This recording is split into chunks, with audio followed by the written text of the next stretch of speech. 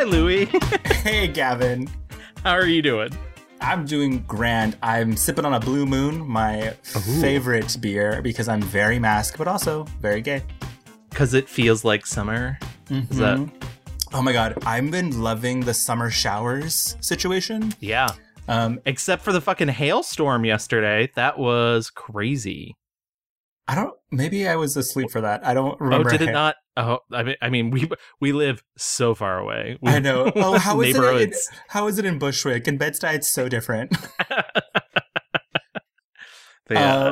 Welcome, everyone, to the Mixed Reviews. We are a film podcast. We take a film subject, such as an actor, a director, or mini-genre, and we give you a full history, and we talk about the good, and we talk about the bad, but mostly we're here to celebrate. You are in the middle of us celebrating some of our best and favorite Black Hollywood movers and shakers. Yes. Our last episode, we talked about the icon, the living legend, Mr. Spike Lee himself. And we asked you guys to go online to vote for your favorite movie. What's the word? I mean, honestly, I already know who won. It was a landslide victory.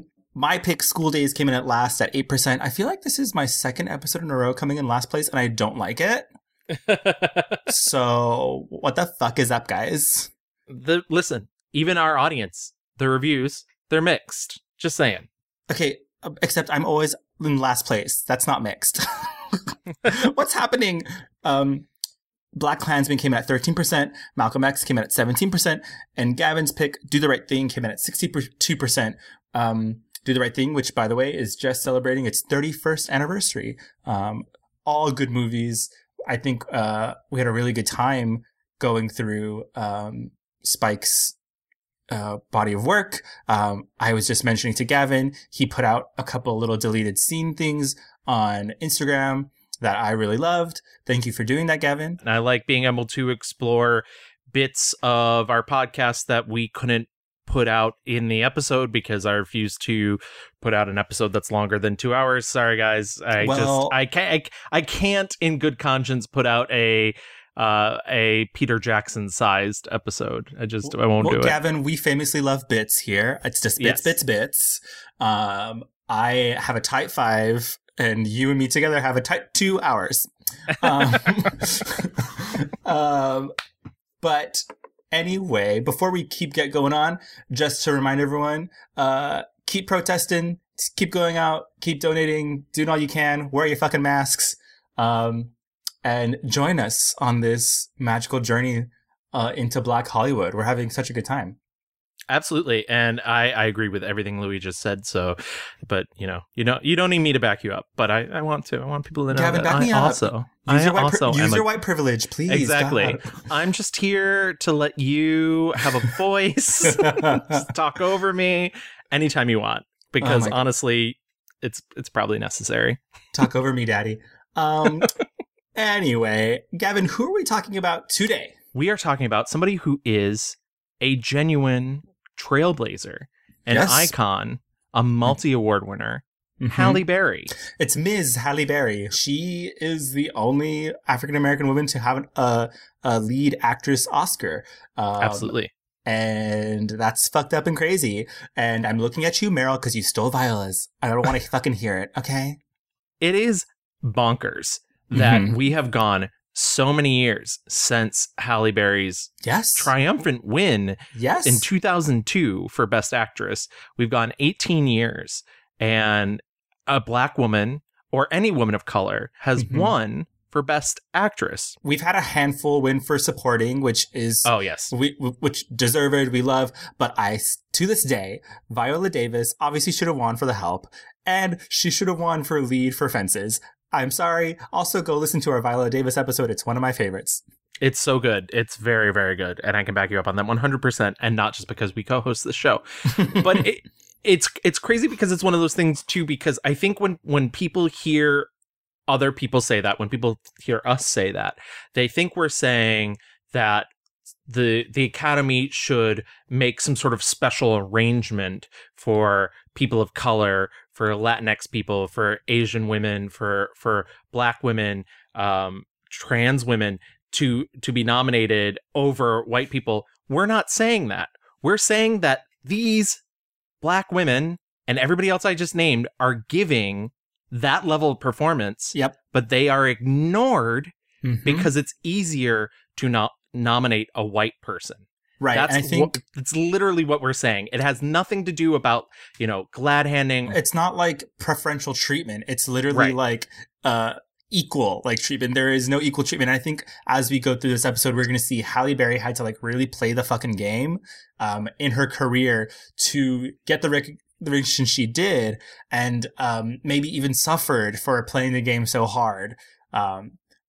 From both her peers and Hollywood at large. She really had to hustle. And I think, it's, the proof is literally, her iconic acceptance speech. I mean, you can just feel the weight of like the world kind of like melting away on her when she's like sobbing on stage. This moment is so much bigger than me. This moment is for Dorothy Dandridge, Lena Horne, Diane Carroll. It's for the women that stand beside me. Jada Pinkett, Angela Bassett, Vivica Fox, and it's for every nameless, faceless woman of color that now has a chance because his door tonight has been opened. Because she worked so hard, and it wasn't even just about the craft of it all, because I think, it would be one thing for people to be like, yes, if that was the case, more Black women would have already won. But Halle Berry had to like shake 10 billion hands, be as beautiful as she is and do all the like extra work. It's that scandal thing, and when I say scandal, I mean Shonda Rhimes scandal. Like she is this Black woman who has to work 10 times as hard just to get the same amount of recognition, which is bullshit. Absolutely. And so I think she's had a very interesting career. I think she's had a very interesting life. And why don't we just dive right into it? Let's go. And that way our audience can get to know her a little better as well. Yeah, let's get into the rewind.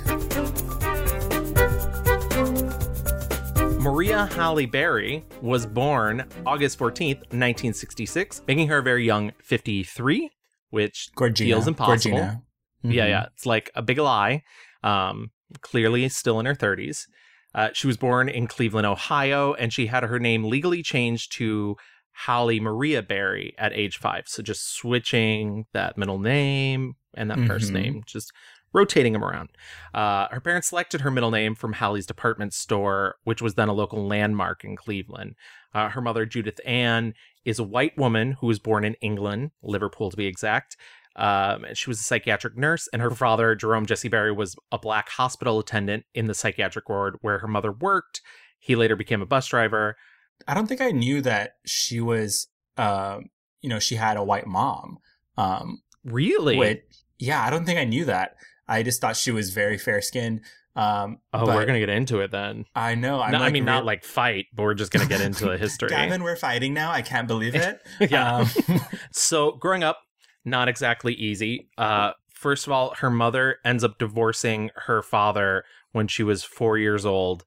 And she and her sister, Heidi Berry Henderson, were raised exclusively by her mother. The stories of her father, not great. She has been estranged from him since her childhood. She has talked about the abuse that her mother suffered at his hands, the abuse her sister suffered at his hands. He was an alcoholic. So right then and there, that lends itself to not only verbal abuse, but a lot of physical abuse. And especially towards my mother. And then later on in life, he came back to live with us when I was like maybe 10 years old. And this time, he started to not only abuse my mother, but my sister, our dog, and I just wished he would go. In 1992, in fact, she said, "I haven't heard from him since he left. Maybe he's not alive." Wow. Her mother moves her from Cleveland. They move out more towards the suburbs. And life out there, not easy. Oakwood, Ohio. She ends up being in a school where her and her sister become the minority. And they're teased constantly. I think probably when I was in the 3rd grade, And it was from another kid at school who had gotten a glimpse of my mother and told me that she couldn't possibly be my mother because had I noticed that she was white and I wasn't, that maybe I was in fact adopted, that this really couldn't be my mother. All of a sudden we were in an all-white school with all white kids, like 3 out of 2,500 students, and we were in culture shock a little bit. And I got bullied a little bit because of the color of my skin, and being at that time we were Oreos because my mother was white, my father was black, and we got called Oreos and names, and kids just didn't understand, so we were different, and so that we were the brunt of a lot of jokes. At this early age, she decides, well, I am black. So she doesn't necessarily consider herself a biracial person or a mixed race person. She considers herself black because she knows that that is what people see when they look at her. This is what she said. Wow. I mean, all of that has got to be fucking hard. Yeah, I mean, I think the interesting thing about Halle Berry, and we are definitely not the people to be having this conversation, but I think in general, I remember growing up and Halle Berry for the longest time was the pinnacle of a black, beautiful woman, and every woman wanted to strive to be like Halle Berry. And again, this is kind of fucked up because I didn't know that she was biracial, but everyone was like, oh, well, she's so light skinned, so that's why she's popular and beautiful. And obviously, I mean, Lupita Nyong'o has said colorism is the ugly cousin of racism. And, I have benefited from being a light skinned Latino, and so I understand feeling out of place even in your own minority. And that's the worst kind of teasing because you truly don't fit in. You're too one thing for one place, too one thing for another. And it's fucking horrifying. It really fucks up who you think you are and where you belong. And so hearing that kind of, I feel for her, and I can only imagine, what she went through, and striving to be, the best at what she's doing. It's, I don't know. And that's really what, I mean, is as negative and awful as that all is, and it genuinely is, she turns it into a net positive for herself. She said because of that, she was always constantly trying to prove herself as better than the average person. She ends up going to Bedford High School in Oakwood, where she becomes a cheerleader, an honor student, and the editor of the local newspaper, and fucking prom queen. Wow, just like me. Exactly. Same story. Yeah, the same struggles, same accolades. Uncanny. She goes to Cuyahoga Community College, and this is, during the 80s. She's dating a guy, and he, without her knowing, submits her picture to a beauty pageant. An ally. And she, at first, is like, no, thank you. He wanted a beauty pageant girlfriend. I got this letter in the mail saying, you are a finalist in the Miss Teen Ohio. And I thought, what is this? And then he told me, oh, by the way, I sent your prom picture in, and now you have to go. So I took my prom dress, I went to this contest, and I ended up winning. And once you start winning these things, it's like a snowball. Then you have to go to the next one. Then if you win there, you go to the next one. She ends up winning Miss Teen All-American in 1985, and then winning Miss Ohio USA in 1986. Wow, she really said, don't make me sing. Don't make me sing. I don't know. So when you're Miss Ohio USA in 1986, that of course means you're competing in the Miss USA pageant. I would like to symbolize a very positive role model, not only for women, but for all the people of the United States. And through me, I hope that they could learn that no matter what race, color, religion, or sex you are, you can be whatever it is you want to become. Thank you very much, Miss Ohio. She ends up being the first runner-up in the 1986 Miss USA pageant to Christy Fichtner of Texas. In the Miss USA 1986 pageant interview competition, she said she hoped to become an entertainer or have something to do with the media. I've heard her talk about this before. Her career goal was basically globe spanning journalists, country hopping, reporting from the front lines. I love Obviously, that. career took a different path. I was going to college. I wanted to be a journalist. I wanted to, be a news anchor or travel to far seas and, report. Yeah. But it's when I was living in Chicago, I took a class at Second City just for shits and giggles, just because I was having a boring summer and just wanted to do something with myself. And through that experience, one of my teachers there said, I really think you should be an actor. I think you have just some natural talent. And I thought, I never thought of that. But because I so respected that school and this teacher, I decided to take a detour and check that out. And then one thing led to the next. So after that, she's like, cool, did the pageant thing. What's a girl to do next? I don't know. Modeling. Yeah. She moves to New York. Does not go. I mean, she's getting gigs. She's getting booked. She looks like Halle Berry. So hello. Certainly. But those aren't exactly paying her bills. So she ends up having to sleep in a homeless shelter and then a YMCA. Wow. What a roller coaster, I mean, like, first of all, this is a woman who went to community college in Ohio, which, I don't know, speaks to so much to, like, you don't fucking need a fancy degree in anything from anywhere to make something of yourself. Right. And then to, just truly to shine on personality and charisma, to do so well in these pageants. And then still to be able to be humble enough to come to New York and say, you know what? Yes, I'm going to sleep in the YMCA for however long it takes for me to figure things out. Like, I think a lot of people today would be like, oh, no, but not Miss Halle, not Miss Berry. So she ends up going on acting auditions. She thinks maybe I can make a career out of this. And the very first one she does is for a ABC television series called Living Dolls. It's a spin-off of Who's the Boss, starring Alyssa Milano. It was following her character at a modeling school. My character was Emily. She was very innocent. She was the girl that started every scene with, hi, guys, and ended the scene with, come on, let's go. She had no purpose.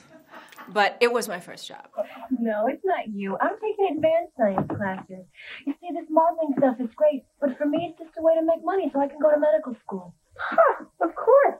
Why would anyone want to be a boring old model when they could be in the exciting, glamorous world of liver transplants? Luckily for me, that show was very short-lived. But also on the set, at one point during a long shoot, she lapsed into a coma. And when she came to, she was diagnosed with type 1 diabetes. Oh, wow. I also didn't know that she had diabetes. Well, there you go. We're learning things today, honey. Living Dolls only lasted about a season or a little less than a season. And so she was like, I got this. I can do this acting thing. It's great. She moves to Los Angeles. She gets a recurring role on Knots Landing. She's doing her thing. She eventually hears Spike Lee, a name that you heard very much a lot last week. Yes. She hears he's casting for his new film, Jungle Fever. She begs and begs and begs for this role. As previously mentioned on the last episode, she doesn't shower for 2 weeks, and she garners the role of Vivian, who is a drug addict. She's great in the movie. It's not a huge role, but it's acting. Yeah, she takes every scene, which is like maybe 3, and she runs with them. Yo, Viv, would you let two loving brothers get a moment alone to get reacquainted and shit, you know what I'm saying? Where the fuck am I supposed to go? I know where the fuck I am. Don't give a fuck where you go. Can't you skinny ass up the school? You up there in the motherfucking swing and wait for me. Swing, motherfucker, that's cold as it is out here. I'm trying to get some motherfucking money from my brother here. Goddamn it. What do I look like? Fool, motherfucker. Where Stick this shit in your mouth. Shit, smoke this shit. Shut you the fuck up. motherfucker, give me a motherfucking light, goddamn. Here, take this goddamn lighter. Take this goddamn lighter. Can't your motherfucking ass. You better hurry your ass or you better come back with the motherfucking money. Motherfucker. Shit. Go. And during that same year, she lands a pretty big role in a movie called Strictly Business. Its treatment of Halle herself is gross with a capital G. Like, essentially, her first shot in the film is a shot of her breasts. Clothed, but just like breasts filling the screen. I can't believe, Gavin, that we'll never talk about her breasts one more time later in this podcast. They will not come up again. They will not be unclothed. But luckily, the very next year, she portrays a career woman who falls in love with the lead character of Eddie Murphy in the romantic comedy Boomerang. Literally, my biggest takeaway is like, wow, an actual romantic comedy that, like, I don't know, is saying something that isn't like absolutely preposterous, that is actually funny and like not just all bullshit. Like the thoughts going through my head were just like, wow, is this that hard? Is Hollywood really that fucked up that they can't make? Boomerang is like a very easy breezy, funny, and on top of that, you get Eddie Murphy and Martin Lawrence and David Alan Grier and like all these like kind of like titans of black cinema who are just like kicking ass and also like having a casual moment enough to be like, oh, these fucking white people. And so I was like, wow. I was like, Boomerang really is iconic. I'm going to back you up 100%. I think Boomerang is such an anomaly for 1992. I do think some of the analysis of like women are like this and men are like this is a little old, a little played out. But once again, it's 1992. But honestly, and not just to give the men credit, you have Eartha Kitt in this movie. Yes. You have Grace Jones as Strange. So good. Just screaming pussy at the top of her lungs in a restaurant. Oh my God. I loved Boomerang and I was shocked, and I think it needs to have a reprisal because I think it has such a gentle hand in the way that it's trying to talk about the way that men and women function in a workplace. And obviously some of the stuff that happens in the film is exaggerated. Absolutely. Right. People would be fired for sexual harassment. Like it could never go on. But the comedy itself is super layered. The characters themselves are very layered for a romantic comedy. And on top of all of that, Halle Berry is playing the like kind of nerdy, like a little awkward, but not forced, not just like, oh, I'm so awkward, like a lived-in character, like a real well-rounded person. And I love the fact that the movie was like, listen, we have this beautiful, gorgeous woman. We're going to try and make her real. You know, what do you know about love? What do you possibly think you know about love? You know, I'm sick and tired of men using love like it's some kind of disease you just catch. Love should have brought your ass home last night. Didn't you just hear me say I was sorry? I heard you say you're sorry. You're sorry and you're tired. You don't love me. You don't love Jacqueline. You only love your damn self.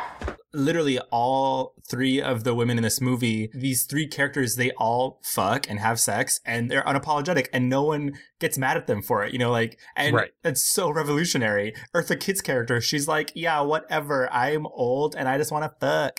And literally it's, I mean, and that's played a little bit for comedy, but like, it never feels judgmental. It's kind of like, okay, we're all awkward human beings who have messed up things when it comes to relationships, including sex, so yeah, I'm so glad I finally got to see Boomerang. The next year, she grabbed headlines by starring in the miniseries adaptation of Alex Haley's Queen, The Story of an American Family, where she plays a biracial slave, and it gets sort of rave reviews. Alex Haley famously wrote Roots, so it becomes a little bit of a sensation like that, though not quite as the headline grabbing, you know, mini series of Roots that everybody had to stop and watch on their TV. But it is a pivotal moment for her career. That same year, she does The Flintstones. The Flintstones is so good. Oh my God. My only complaint, and obviously it's a weird one coming from an adult, is I think for a kid's movie, it's like a little too complicated.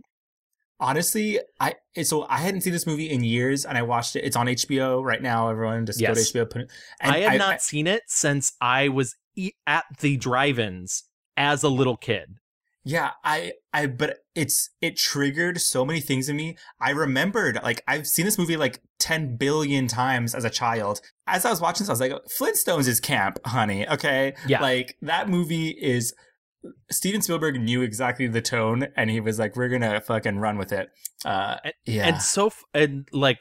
this is a real quick sidebar and it'll make sense later. Trust me. But I almost feel a little bit bad for John Goodman in that movie because, essentially, he did a movie with Steven Spielberg, Always, years ago. And at the first read-through of that, Steven Spielberg walked in and literally said, ladies and gentlemen, my Fred Flintstone. And John Goodman was like, fuck, because he didn't want to be typecast for the rest of his career as having to say, yabba dabba doo. And eventually it came down to the fact that it was like either John Goodman does this movie or we don't do this movie at all. So that story's going to be slightly important later in terms of Halle Berry. Can you imagine like getting into a famous film role, a famous film character? But also the Catwoman in the Room. We'll come to it later. No one's going up to John Goodman and saying yabba dabba doo. Well, not now, but I'm sure at the time he was terrified of that. The movie is considered this huge bomb, but it ends up taking in like $150 million on a $40 million budget. Yeah, that movie is, I was like, okay, I need to watch this movie I can't tell you the amount of time I was watching the movie and like the amount of scenes where I was like in my head playing them over and over and like I knew all the words. I was like, oh my God, the Flintstones movie is kind of formative for me. Speaking of Catwoman, by the way, just another quick side note. Do you remember her character's name in Flintstones? Miss Stone. Miss Sharon Stone. Lol. Am I interrupting? Not at all. Fred, I'd like you to meet your new secretary, Miss Sharon Stone.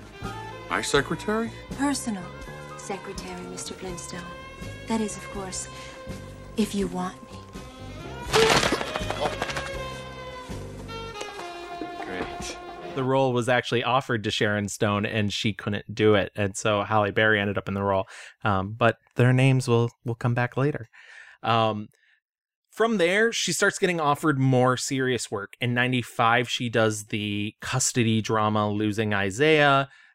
In 96, she does the family movie Race the Sun, where she plays a teacher who helps build a solar car. It's a Disney movie. It definitely. Also in 96, she takes the like pseudo action lead in Executive Decision, co-starring Kurt Russell. The same year, she also starts her professional relationship with Revlon, becoming one of their spokeswomen for about 7 years. And then they renewed her contract in 2004, which I'm sure has been a very lucrative deal for her. Good for her. She deserves it. Oh, absolutely. In 97, she leads the film Baps. Mm-hmm. Baps is on VH1 every weekend. I'm sure you can find it. Live, laugh, love, Baps. Baps is another movie I hadn't seen in a really long time, and I was watching it and I was like, could this be offensive? Are there some stereotypes here? I was like, there's a really fine line, but also, Robert Townsend directed it. Robert Townsend, who we've previously talked about in our 90s superhero movie episode because he did Meteor Man. And I think you could go back and forth because it was the first movie he directed that he didn't write.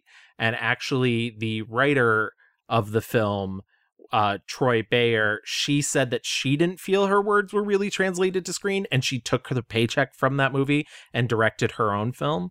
So I think Baps is incredible. I have no issues with it. This is a movie made by Black people for Black people, and I am very happy that the rest of us get to enjoy it as much as we do. I also, in a very real way, love Barry's performance. I think it's a lived-in performance. I don't think it's negative at all because she's able to find the real emotional core of her character. Yes. She has this sort of daughterly... she's pretending to be his granddaughter, but she has this sort of very daughterly relationship with Martin Landau, which, by the way, fucking Martin Landau is in this movie. And the way their relationship develops feels very real, and it's very emotional in a film that is like essentially Dumb and Dumber, but starring two Black women. Right. Yeah.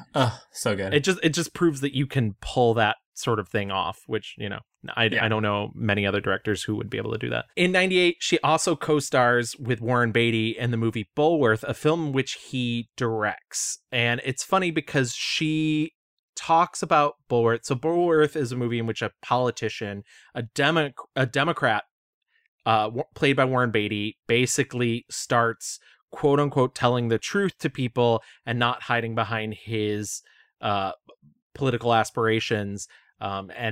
And he meets Halle Berry, who's this young woman in a club, and she ends up being this like really well-informed, raised by political activist woman, but also maybe a hit woman out to kill him. Who can ever be sure?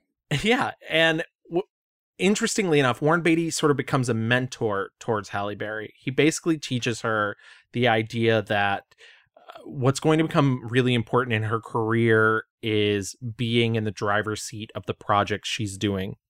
He instills that idea that she needs to produce, that she needs to basically find her own writers and put a team around her of people that are willing to work towards elevating her, basically not do everything that's offered, but find the roles that are actually going to enhance her acting career.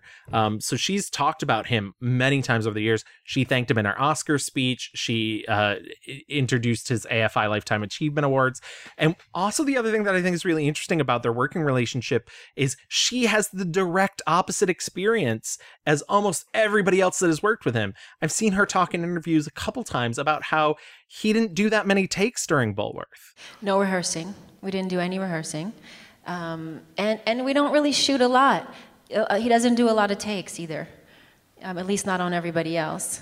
He doesn't really do a lot of takes. He believes, I think like Clint Eastwood believes, you choose the right actors and you come and you're prepared and you just do it. It's not a lot of over and over and over. I think most directors, I think Jeffrey would say this too, most directors know that if you just do things over and over for the sake of hoping to get something better, what often happens is it just gets worse. It gets stale and it gets boring and it gets like, so you just don't really do it. So it's about finding the right people who've done the work and who are ready to shoot. And because of that, it altered the way that she perceived how she does acting. So she's not like a method actor. She's not one of those people that comes in and she's like, I live this character, I leave the set, and they're still in my head. She's in the moment. She talks a lot about how if you rehearse something to death, it becomes less fresh and it becomes stale and you run out of ideas. And it's really about the spontaneity of what you can come up with at the time that you're doing it. And so I think that's really interesting because I feel like we've done a lot of people on this show who are like technique, Meisner and Stanislavski. And she's like, no, acting is reacting. Right. It's so funny. I can just imagine her being like, oh, Diane Keaton, was it hard working with Warren? For me, it was a breeze. 2 takes, we're out of there. I could not believe Raven.gif that she said that they didn't do that many takes. I was shocked. Bulworth is a very interesting subject, I think, honestly, and probably if we ever do a Warren Beatty episode, which, by the way, former guest Dan Mecca has an outstanding invitation to do a Warren Beatty episode with us. Okay. If we ever do one, I think it'd be a more interesting conversation to dig a little deeper into it because I find bits of Bulworth really exciting and interesting, and I also find a lot of it really insulting because I think it portrays his revelation of telling the truth and destroying his political career a lot like an episode of mental illness. And because of that, it feels like everything that he does during that time period is something that somebody who maybe is not in the right mind would do, which I don't think just living the life of a Black person in America is should be equated to having some sort of psychotic break. Right. But we can get into that in a whole other episode. The same year, she plays singer Zola Taylor in the movie Why Do Fools Fall in Love. Zola Taylor was one of the 3 wives of pop singer Frankie Lyman. Yes. Did you happen to see this movie at all? Oh, absolutely. This is done by my good friend Gregory Nava. Ever heard of him? Gregory Nava. Please welcome back to the stage, Gregory Nava. He directed Selena. And while I was watching this, I was like, man, he really knows how to shoot the hell out of a concert scene. Genuinely. Hello, getting Little Richard to be in the movie playing himself. Iconic. The other women in this movie, Vivica Fox, Lila Roshan, like I love this movie. It's so fun. It's really great. And I think a lot of the film critics didn't get it because it's not a movie that's necessarily interested in taking its subject matter 100% serious. It's definitely a comedy. And I think a lot of reviewers, I kept seeing the word soapy come up in a lot of reviews when I was reading about this. And But that feels like, they're dismissing, because this is not a traditional biopic about Frankie Lyman. Even though it is, the lens is through these three women and all their three different experiences with him. And so just because it's focused on the drama of these women and trying to get, what they deserved, as he conned them into being like married to all three of them without them knowing. And so like, what does that make it soapy? Like, fuck off. Ding, ding, ding. Tell him what he's won, Johnny.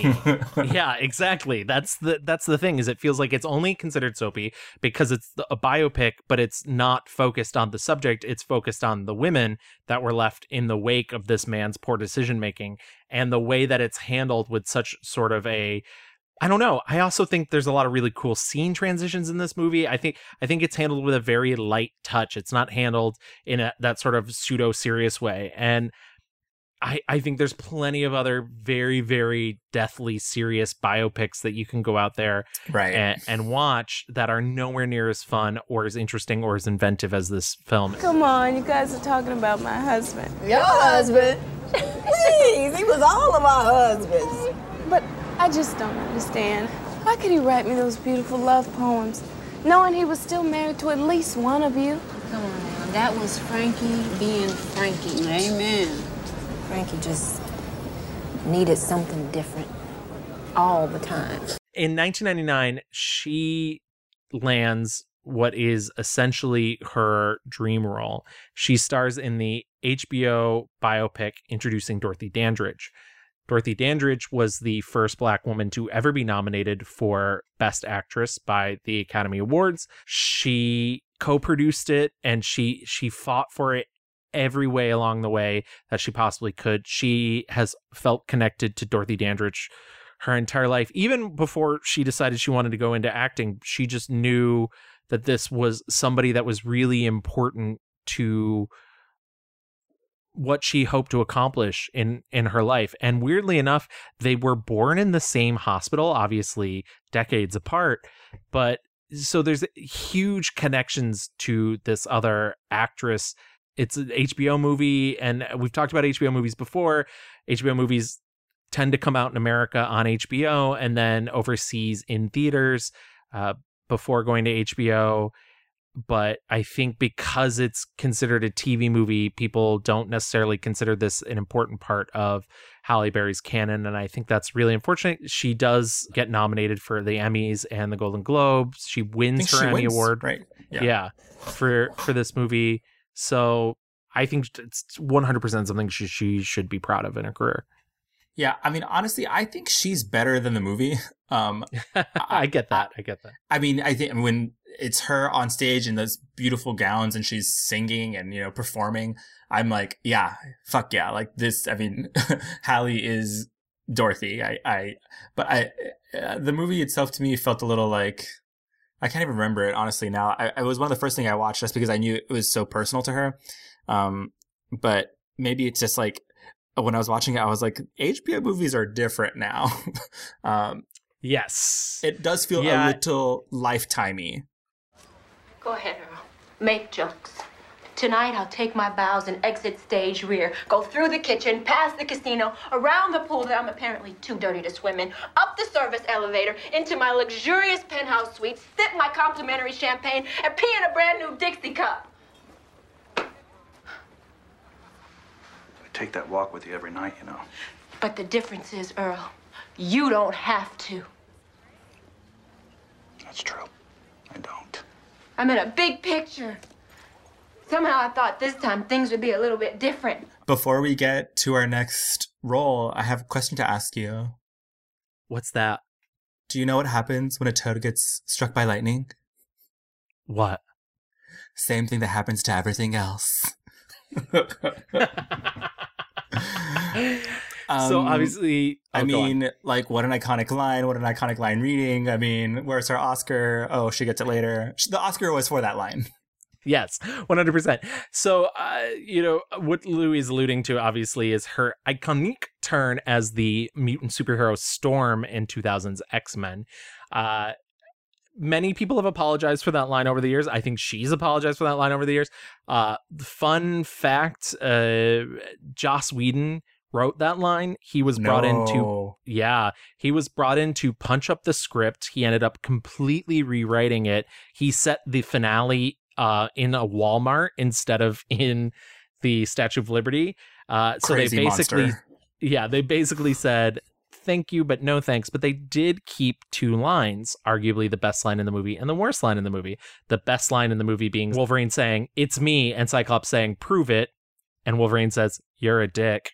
Uh-huh. Mm-hmm. And then the worst line in the movie, the one we just did a dramatic reenactment of, Joss Whedon has said many times that line is meant to be a throwaway line. It is not meant for a big music cue. It is not meant for a sweeping camera move, but that is the way it's handled on screen. And so, yes, obviously, it sounds very dumb.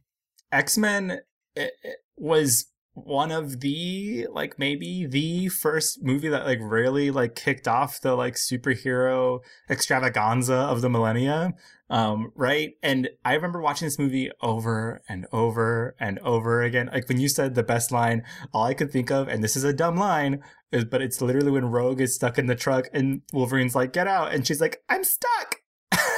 And that's it. That's literally it. I just remember me and my friends telling each other, "I'm stuck." Just thinking how stupid it is that a fucking superhero can't unbuckle her seatbelt. Do you know what happens to a toad when it's struck by lightning? The same thing that happens to everything else. We literally just talked about Storm. Gavin, you famously thought that Angela Bassett should be Storm. I think Angela Bassett should be Storm in a better X-Men movie. But that's... I mean, for better or worse, like, I don't know the teen that's playing Storm in the later X-Men movies. Alexis Shipp, I'm so sorry, mija, but you are not Storm. Halle Berry is the only Storm that I know. I'll say this. The movies don't know what to do with her. The wig is bad. 100%. The look is bad. I think she doesn't fly until, like, the third movie. And even when I say fly, it's like they lift her up a little bit. All she is there for is, like, creating clouds to, like, cover the X-Men around. And that's it. That's all she does. I think maybe she does a couple Thunderbolt blasts here and there, but... Which is bonkers because she is arguably the most powerful X-Man. Yes. And hands down, especially in the 90s, and I know this movie was 2000, but especially in the 90s, it felt like Storm was there to drive the van. Yes. Yes. And here's the thing, though, like, this is controversial, but here's my controversial take. I think Halle Berry would have been a better Jean Grey. Oh. I think Halle Berry has this energy that is, soft and loving and sometimes she gives off a kind of fragileness to her. And I think she would have been just a very excellent Jean, because for Storm, you do want that, like, immediately regal Angela Bassett, powerful, and not to say that Storm isn't loving and caring, but, like, you need Angela Bassett can do all those things. Right. But I just think Halle, in my head, and no shade to Famke Janssen, because I think she was a great Jean, but I think... So sorry, Famke Janssen. So sorry. So sorry. See you out the door. So sorry. Thank you for coming. But also, thank you. Obviously she was cast in this role because she probably at the moment was the most famous Black actress. Yes. And so put her a fucking white wig on and, And what sucks is that, like, they're like, okay, well, we have Halle Berry, so we should, like, really, like, give Storm something to do. And so, like, they have to, like, kind of shoehorn her into, like, each of the X-Men movies. It's like, what is Storm there for? Nothing. And like, the first movie especially, there's, you mentioned the wig. The wig is the most abysmal. And so much so that she ended up she brought her own wig designer for the second movie. Like, she knew what was up. Also, right. They saddled her with an accent in the first movie, which is such a weird take, because then even in the prequels with Alexis Shipp, she doesn't have the accent. And I don't know. It's very, very messy. I am famously an X2 defender. I've said that in our Super Teams episode. X2 is one of my favorite superhero movies. But I genuinely, for the most part, I know they heralded the current superhero moment but if I could wipe the board of the X-Men movies, we deserved better. I enjoy them, but they are not good. I understand that. In 2001, she co-stars with Hugh Jackman, her X-Men co-star, in Swordfish. It's a movie about a hacker. It's bad. Mm-hmm. The famous thing about this movie is she does her first topless scene. It's a very, very quick, very, very quick. I'm sure there's websites who have screen capped it a billion times, but there's there's some conflama about this movie. You know, people say that she was reportedly paid an extra $500,000 for the scene. She's said, no, it's made great publicity for the movie, but no. Essentially, she has said her husband at the time, Eric Benet, told her she should take more risks in film. And that she was like, cool, topless. And I think it's funny because, I mean, in that same year, we get Monsters Ball, which would get her the Oscar. But, she's also in a very aggressive sex scene in this movie where she is also topless. I could not tell you how much of it is her or a model. It looks like her. And it's almost as if she was like, okay, I'm going to make this fucking stupid movie, do this topless scene. She was trying to, like you said, take risks, but also shake any nerves about being topless. And so it's kind of interesting to think that this next movie, the movie that would get her Oscar, has not just her topless, but like doing a full intense sex scene. Absolutely. Do you want to just get right to Monsters Ball? Because I genuinely don't think Swordfish does much for her career outside of the myth. So 2001, she does Monsters Ball. It's directed by Mark Forrester. It's produced by Lee Daniels. It's this film in which she plays the wife of a murderer who's on death row. Fully forgot that it was Puff Daddy. P. Diddy, my God. Whatever. I'm so glad I forgot it was Puff Daddy, P. Diddy, Sean Combs, whatever he wants J-Lo's ex. And she ends up in a relationship with the prison guard who sent her husband the execution, essentially. Yeah, oversaw the execution. He leads a really tragic life himself. He has a son that he hates who ends up killing himself in front of him. And a father that is a virulent racist that he also seems to hate, but is stuck in his world. It's not a light watch. I mean, it's not even not a light watch. I genuinely think it's a bad movie. I'm sorry. I don't know. I'm glad she got her Oscar 100%. She gives an amazing performance. I don't think you have to be a likable character for a movie to be good. I don't think anybody is likable in this movie. I think she is probably a genuinely terrible person. I think Billy Bob Thornton's character is very much a terrible person. You know what? No, there's probably one good character in this movie. He's played by Mos Def, and he has 3 scenes. So I don't understand this sort of misery porn aspect to this film.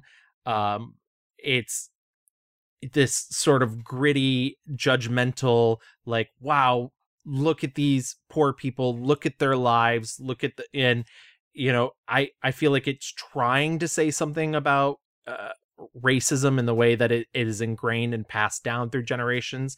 I don't think it's necessarily successful about that. I think it's really attempts to punish its only bright spot in the film not named Mos Def, which is Heath Ledger. Right. I don't know. Halle Berry's character is abusive towards her son in a way that I found really unpleasant. And I don't like this movie. Also, sidebar, I think this type of movie is exactly the thing that Lee Daniels really is the Lee Daniels sweet spot. I think this is what he's really great at. I think it is much more a Lee Daniels film than it is a Mark Forrester film. And I've said this before on the show, Mark Forrester is one of my least favorite current working directors. I don't think he's really ever directed a good movie. And to me, this is just more proof to the pudding, because I think anybody could have done what he did specifically in the film.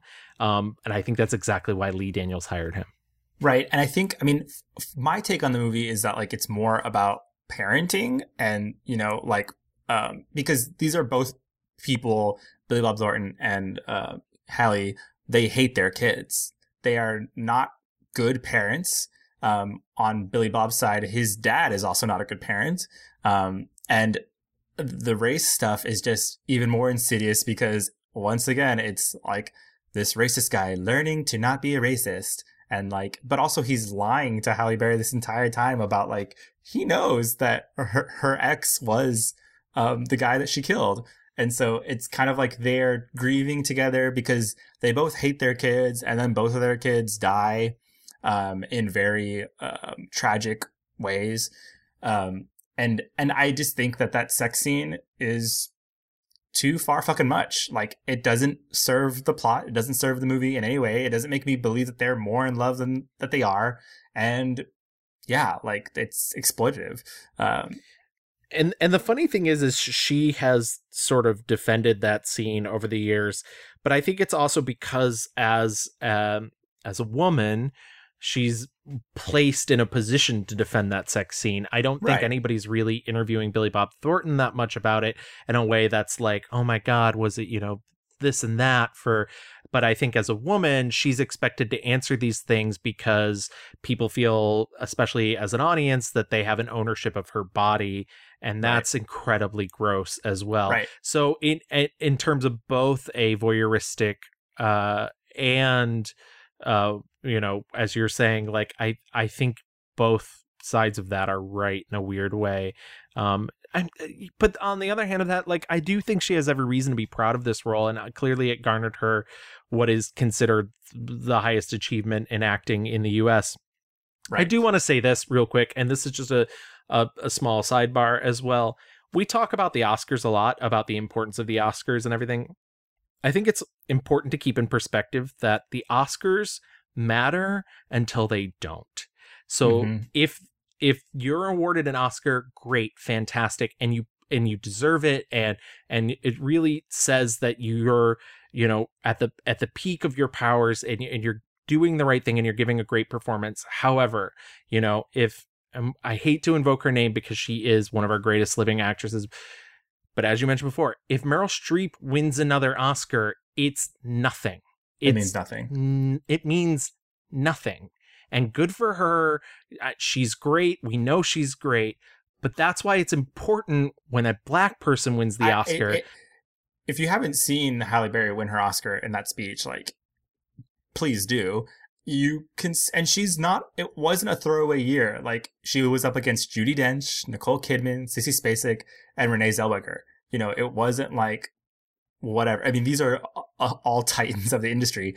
And it's seeing her win, and she knows it, and the audience all stands up and starts clapping. And you can argue until you're blue in the face about, you know, was this the movie that, was it deserving? Was, you know, this the performance that was going to get it? In the end, it doesn't fucking matter. What matters is this black woman finally was able to cross the threshold, open the door up for future black women. And goddamn, we're still like, and that was, if she won, and it was just like one crack open, because no one has been able to do it since. And we're at this reckoning point now. And so to what you were saying, Gavin, it's like, it's important because it's representation, seeing, and you know, now we have Lupita Nyong'o and all these other black actresses who are pushing that door even farther open.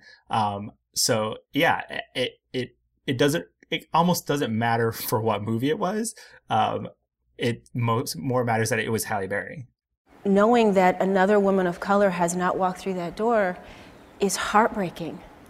It's heartbreaking, because I thought that moment was bigger than me, and it's heartbreaking to start to think maybe it wasn't bigger than me. Wow. Maybe it wasn't, and I so desperately felt like it was.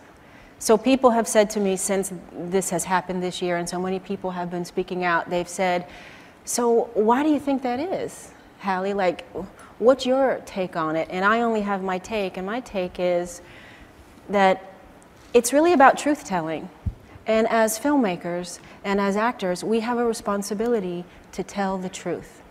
And the films, I think, that are coming out of Hollywood aren't truthful. And the reason they're not truthful these days is because they're not really depicting the importance and the involvement and the participation of people of color in our American culture. Our cities are filled with black and brown people. And many times, unfortunately, we see films that are set in Chicago, New York, Atlanta, in big metropolitan cities, and they're void of people of color, really. When she's on stage, she's like invoking all the spirits of all these black actresses around her, and that's what I love so much. She is not like, I did this, guys, look at me, I'm one of you. She takes the time and she lists just like every black actress she can think of in the moment, and I'm sure her brain was going a million miles per hour, and it kind of reinforces of the black women that we have. I mean, all of the black women that we've talked about on this podcast, you know, have had this same energy and loving spirit of supporting each other, which I just love so much. And so to see her at this pinnacle of Hollywood, taking the time to pay it forward, look back behind her to Dorothy Dandridge and everyone else who's gone before her, it's a beautiful, beautiful moment. From there, you know, she basically the world is her oyster, and she gets offered a huge role in 2002's Die Another Day, which ended up being Pierce Brosnan's last James Bond film. She ends up playing Giacinta Jinx Johnson. I had never seen this movie before. I mean, and could you have lived without seeing it? Probably. I guess I'm gonna go Die Another Day. Die Another Day is cuckoo. Sometimes I say it's my least favorite James Bond film. Other times I say it's tied with another James Bond film, which is Octopussy. It's bad. It's very bad. It's so, I mean, all you need to know is that it's the one that Madonna's in, okay? Right. Every line is a sexual innuendo. Every line. Every single one. Every line is a sexual innuendo. Bond. I'm Miss Swift, Space and Technology magazine. Really? I take it Mr. Bond's been explaining his Big Bang Theory. Oh, yeah, I think I got the thrust of it. I see. Everybody's a cartoon character in it.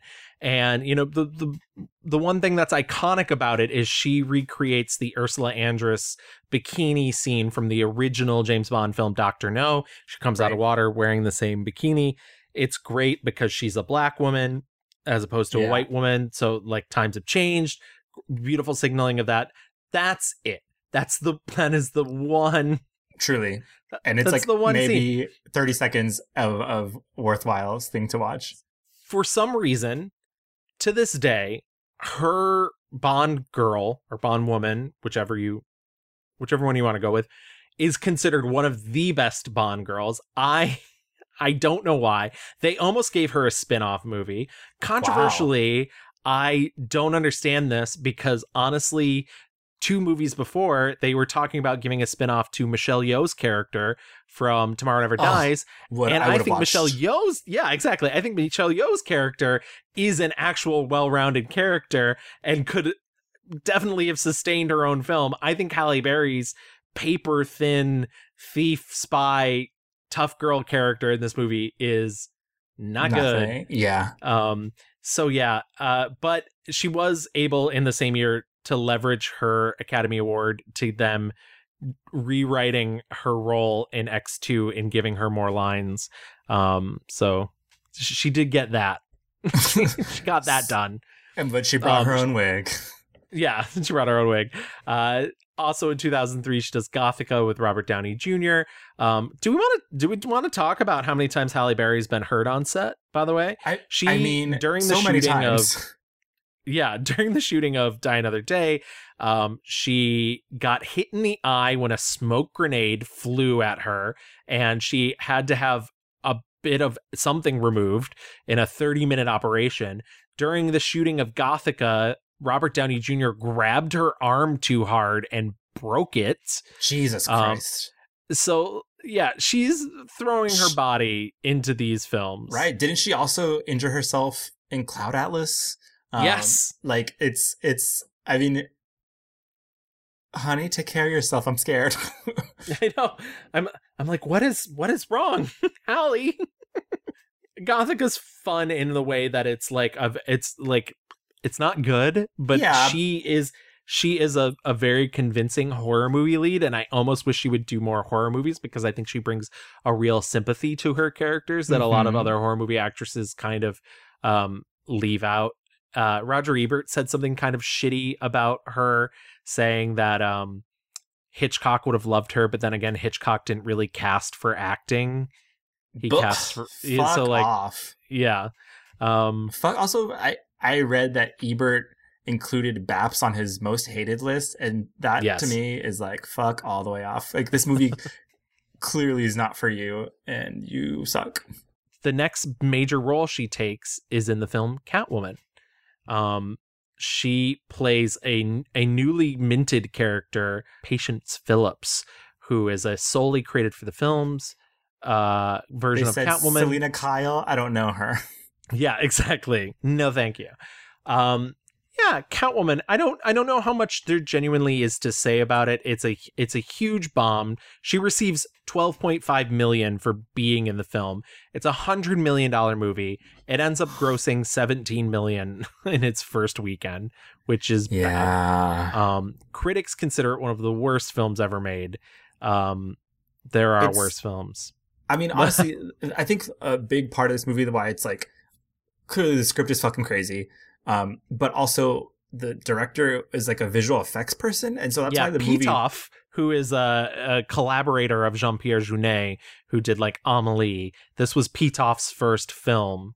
And which is why like this movie looks fucking crazy, and it looks like video game like interstitials, like for no reason. I mean, it truly just looks like he's bored. It looks like shit. And especially as somebody in post-production, I can't imagine trying to... this like weird zooming camera, and it's odd to me, like she spent so much time learning stunts and learning how to crack the whip, and she looks amazing. Yeah, but there's so much CG her in the movie, and once again, I don't want people to think I'm defending it. This movie is mostly a soulless cash grab.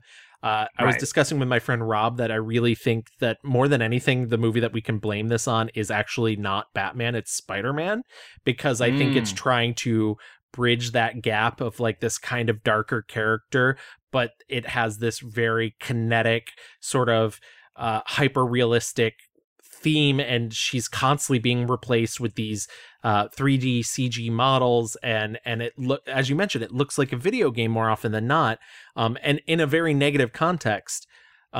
It's a pile of slop. I mean, it's very, very bad, but like I think she probably was game to like camp it up, but like because of the visuals, and clearly the director just was not interested in that, and so God, she goes to a bar and she's like, White Russian, hold the Kahlua. And I'm like, oh, cool. She's drinking a fucking glass of milk at the bar. Like, and the editing is also fucking crazy. Like, yes, the movie is chopped and screwed, honey. And listen, yeah, I mean, it is all these problems, but I do think we should talk just ever so briefly about the cultural or what the perceived cultural impact of that was, because I think in her mind, what she is seeing is, this is not historically a black woman's role. Famously, Eartha Kitt played this character on the 1966 Batman show. She was one of 3 women that ended up playing Catwoman. And I think Halle Berry saw herself as somehow fitting into that lineage. There aren't that many big budget black superhero films. I mean, you can look at Blade, and it's considered an anomaly, even though it does essentially help launch the modern superhero movement.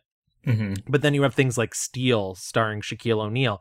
So I think she's seeing sort of the reverse of what John Goodman saw in Flintstones. And I did say we were going to come back to that, which is she's seeing this iconic character. And yes, you can say she's already done iconic. She did Storm, but listen, she has about 5 lines every X-Men movie. Right. This is a lead. She wanted a chance to make this character her own. And also they created this character for her. So I think all in all, what's happening is she sees herself as cementing a place in history. Unfortunately, it backfires because you're right. It's the wrong director. It's very much the wrong script. But I get why she's doing it. I mean, anybody offers me $12.5 million to do anything. Hello? Like, I will kill Louis on this podcast. That's exactly how much I'm worth. Okay, so yeah, so it like sucks. I don't ever want to defend this movie because it is kind of soulless garbage, but also I think there's more egregious things that have happened in her career, and I think the fact that the studio was willing to try and take this chance on giving a Black woman a lead in a film that's not even traditionally a Black character is a slightly more interesting than it probably deserves to be. Right. But the net effect though on her career though is, kind of immediate. Like Catwoman bombs, just like fully fucking tanks. She wins the Razzie. We hate the Razzies. We do not support the Razzies. The Razzies are awful. They're all about making people feel bad. But you're right. She wins the Razzie. But she gives a very good spirited acceptance speech. Absolutely. And, takes it in stride. First of all, I want to thank Warner Brothers. Thank you for putting me in a piece of shit, god-awful movie. But unfortunately, fucking Hollywood is like, okay, well, you're the plague now. And truly don't know what to do with her. That's 100% true. And it affects her career. It has not even the reverse effect of what an Oscar does. It has like double the reverse effect of what an Oscar does, because I don't know if anybody's as badly treated after being as elevated as she has been, because I think, she has had to produce a lot of her own stuff to even get it made. And I think a lot of that stuff has gone underfunded because of that reason. And it's unfortunate that being a woman of color, that she can make one mistake, one high-priced mistake, and suddenly, she can't do anything anymore. But it's also like, it wasn't even her mistake. It was like, they got her in it, but like the studio hired the wrong fucking director for it. Like it's you can't blame her for those fucking lines. You can't blame her for the way that the movie looks. Like, she looked fucking incredible in that suit. She did her work, but like, yeah, I gotta say, she, in all honesty, she's committed to the bit in the movie. I was watching it, I was like, is what she's doing just a little bit art? I mean, because she said, if you put that outfit on, hello, like, you are gonna feel a type of way.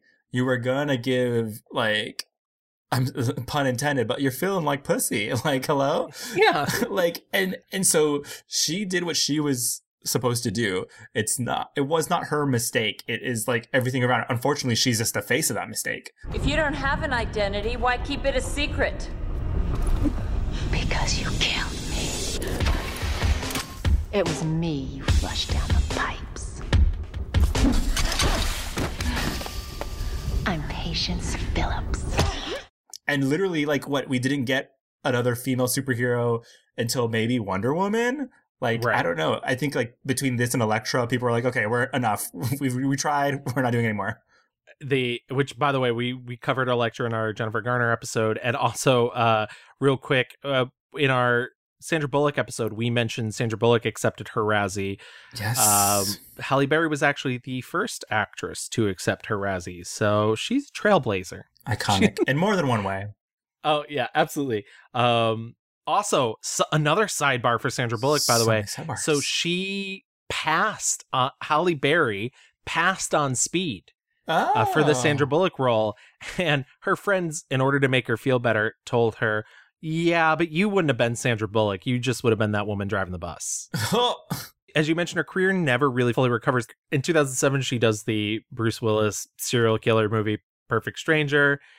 She does Things We Lost in the Fire with Benicio del Toro, which is a drama, and she was directed by director Susan Bier. This was not her first time working with a woman director, but she said that it was their first time sort of feeling that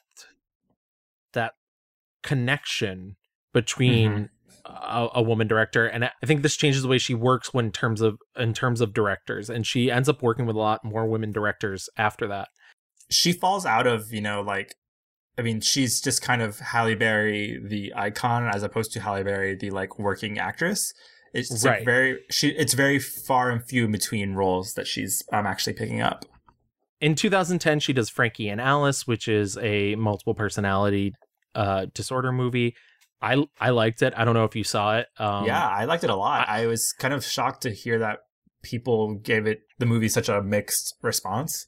Yeah. I thought that was really strange. I mean, it had like a rough road to like actually getting out. We handle films so differently nowadays because like in my brain I kept comparing it to Sybil, and I think Sybil's much more of a straightforward, like really non-sentimental look at that disorder, and this is a little more Hollywoody. Anyways, she does the ensemble piece New Year's Eve in 2011. She does the terrible shark attack film Dark Tide in 2012. She also does Cloud Atlas in 2012. She ends up doing a TV show. Admittedly, she signs on as a co-executive producer of a TV show, but she ends up doing Extant in 2014. Ends up only lasting for 2 seasons. She plays an astronaut who returns to Earth. She has a cyborg son, and she's mysteriously pregnant. I watched this when it was on. I thought it was all right. The second season went a little more action-y than the first season was a lot more contemplative.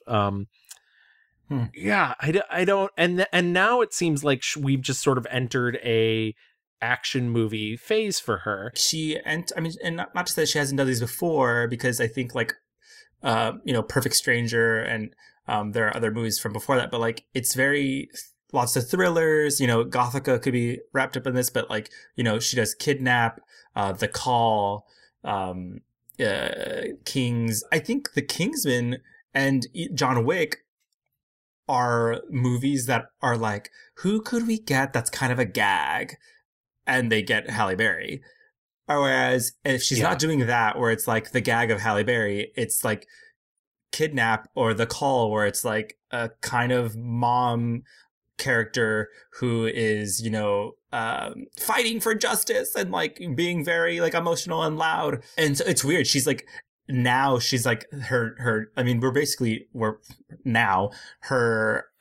genre is just like thriller mom. It's Liam Neeson, I enjoy that. but like a woman, right? And it's which is kind of bizarre because you don't see her doing like romance really. I gotta say, I thought Cloud Atlas at the beginning was really fucked up. By the end of it, I was sobbing my face off and thought it's really gutsy. And I think her and Tom Hanks have like really good chemistry actually, and I think they're really sweet together. But yeah, it's so weird. Like after after Catwoman, coming down from that, it's kind of like, okay, well, Frankie and Alice was this other Oscar swing that didn't happen. Same thing could be said for Things We Lost in the Fire, which I think both those movies are really good. But for whatever reason, Hollywood just didn't fucking care. And so after that, she's just kind of like floating in the abyss and like okay, yeah, I'll do Kingsman 2, John Wick 3. Not to say that those are bad, but it's just kind of like nothing. I will say Kingsman 2 is bad, but I love her performance in John Wick 3. But you're right, it does feel. I think you described it best when it feels like people reaching out to be like, oh, what would be a good stunt casting? Oh, I know, Halle Berry. Right. But I mean, she's doing lots of other things as well too, and we're gonna get off her career just a moment, back into her personal life real quick. But she's doing a lot of her own production work. She's currently a producer on the BET television series Boomerang, which is actually a sequel to the movie about her and Eddie Murphy's son. I've not seen any of it, but I would like to because I like that movie. She, in terms of her personal life, has not always had the best time in terms of dating.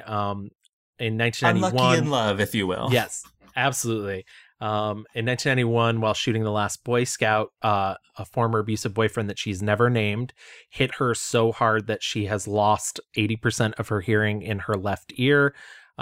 People have accused Christopher Williams and Wesley Snipes over the years.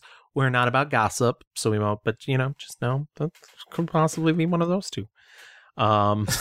She married David Justice, who's a baseball player, on January 1st, 1993, and they divorced in 1997. Her second husband, Eric Benet, they had a 2-year courtship, and they were married in 2001, divorced in 2005. She started dating Gabrielle Audrey, who's a French-Canadian model. They casually met at a Versace photo shoot. Same. Yeah, of course.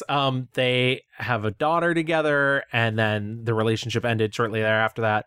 Olivier Martinez, she married in 2013. He was a co-star in that terrible Dark Water Shark Attack movie.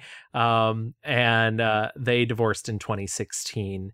I can't imagine constantly living in the spotlight and trying to keep a relationship together. I think, it's the very hard thing. And as you've mentioned, or as we've mentioned, she's been a little unlucky in love. So, I do feel a little bad for her in terms of that. Also in 2000, Halle Berry was involved in a traffic collision and she left the scene. She ended up pleading no contest to a misdemeanor for leaving the scene of an accident. But guys, even if you're a celebrity, if you're out there, don't do that. Don't do that. Don't. It's wrong. She has all these interesting career highs, and it's fun to talk about them and talk about all the lists that she's been on for being the most beautiful woman in the world, yada, yada, yada. But I think what's important to talk about is the fact that, she is an actress who's dedicated to her craft. She has been rewarded for that and awarded for that. But it sucks the way that she's sort of been treated post that award as though, okay, well, we gave you an award, we're done with you. Right. And, totally. and I think that's it's really frustrating to watch, especially after spending so much time over the last couple weeks watching her films and realizing no, she is very good at what she does. She is actually a great actor.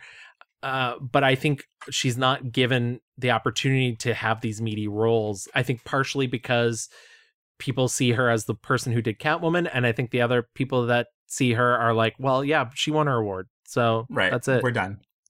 Yeah. It's certainly the unfortunate thing of being a trailblazer, and I hate it. But isn't it so hard being a trailblazer, Gavin? It so genuinely hard. is. I mean, that's obviously Spotify asked us to be in that ad for queer podcasts, so how do we do it? Yeah, we just had to turn it down. But let's get out of the rewind and get into our picks. So why don't we start with our 1-star reviews? My 1-star review was a little hard because, as we mentioned, she's sort of been getting some not great roles post Catwoman, post her Oscar win. But I saw this one movie and there's a couple that I still want to talk to about, but I don't want this episode to be 9 billion years long. But I ended up seeing this one movie and I was like, this is it. And that is a little film called Kidnap from 2017.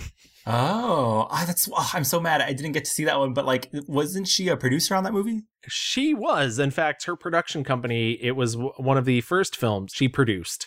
And also, the movie had sort of a tragic history anyways. It was shot in 2014 and then the film company behind it went bankrupt.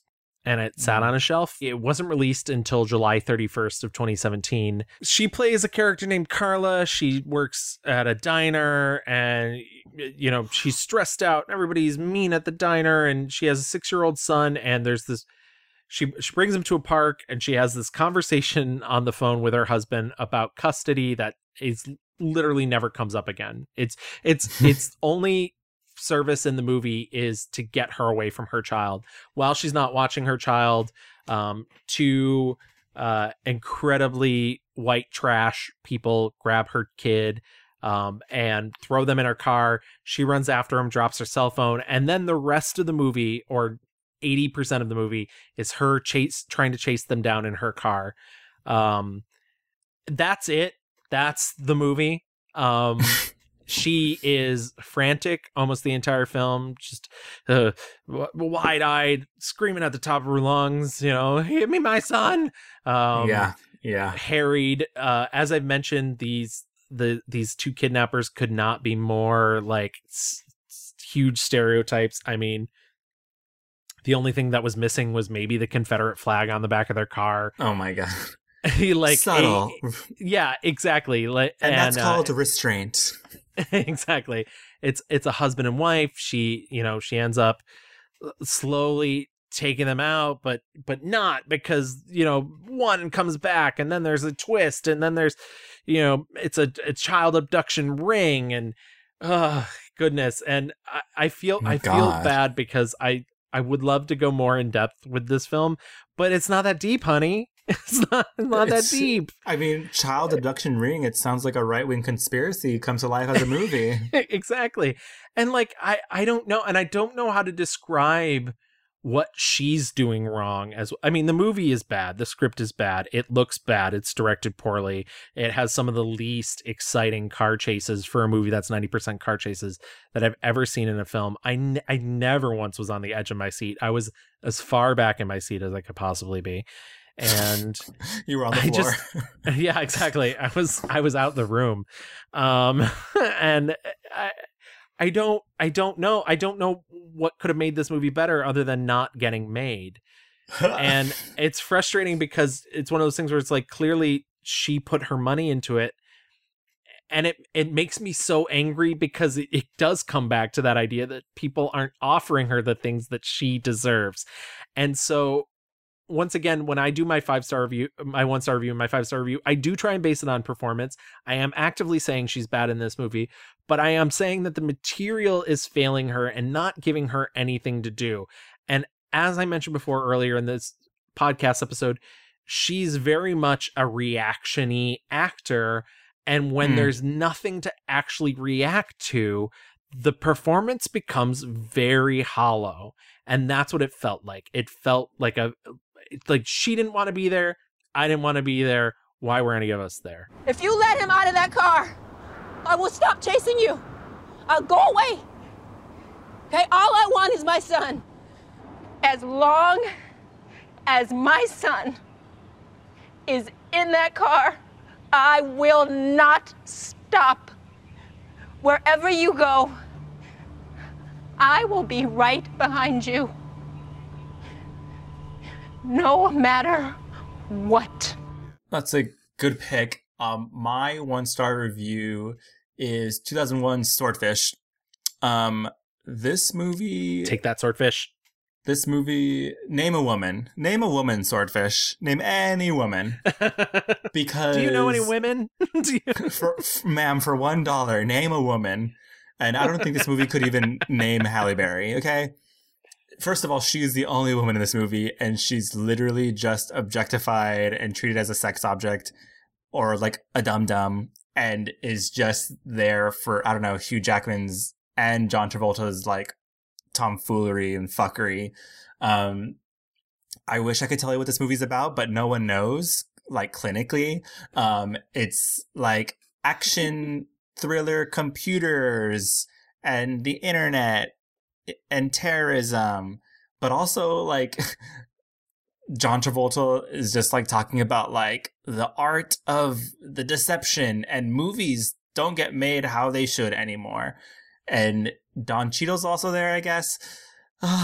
It's such a millennium clusterfuck of like, whoa, the internet's fucking crazy, and also like, ever fucking hang out at a warehouse party and listen to house music and take your clothes off? And it's what's wild is like in this movie, her and Hugh Jackman have no chemistry. She certainly has no chemistry with John whatsoever. Travolta. It's and the scene with her top off is meant to be like, isn't it so shocking and crazy how this one hot black woman just hangs around with all these like bad guys, and she's just so casual without, she's reading with her tits out. It's like, okay, cool. This is not just a multi-screen system. It has a DS3 connection, which allows us to access 7 different networks simultaneously.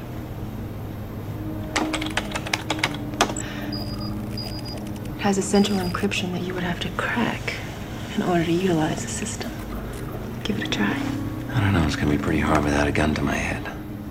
Well, maybe I should put a gun to your head. Hugh Jackman, honey, I'm so sorry, sweetie, but you are no Antonio Banderas, okay? He knows how to react when he's hacking. Hugh, when he's hacking, is the most boring garbage. That I remember seeing this movie as a kid, and the only thing that I remembered, and my reaction was like being very horny for Hugh, because there's one random scene where like literally one of the few other women in the movie, and she has no name, but literally John Travolta makes her give him a blowjob while he's trying to like hack into the thing.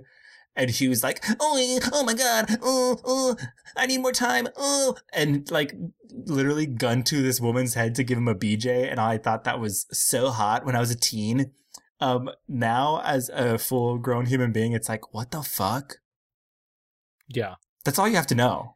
I had never seen this movie until I did an episode of the B-side for Dan Mecca that was about Hugh Jackman, and that was one of the movies picked. And it is bad. It's very it is bad. So bad. Very bad. And I was just like, I felt the same way you do. I was like, this movie doesn't have women in it, so I'm not going to rewatch it.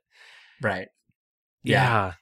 There's nothing else to say except that they filmed an alternate ending that would have changed the entire movie. I don't even think like both endings are bad. I was like, no, that still doesn't make this movie better. And it's just truly a millennial cyber nightmare. Was there anything else that you saw that you didn't particularly like?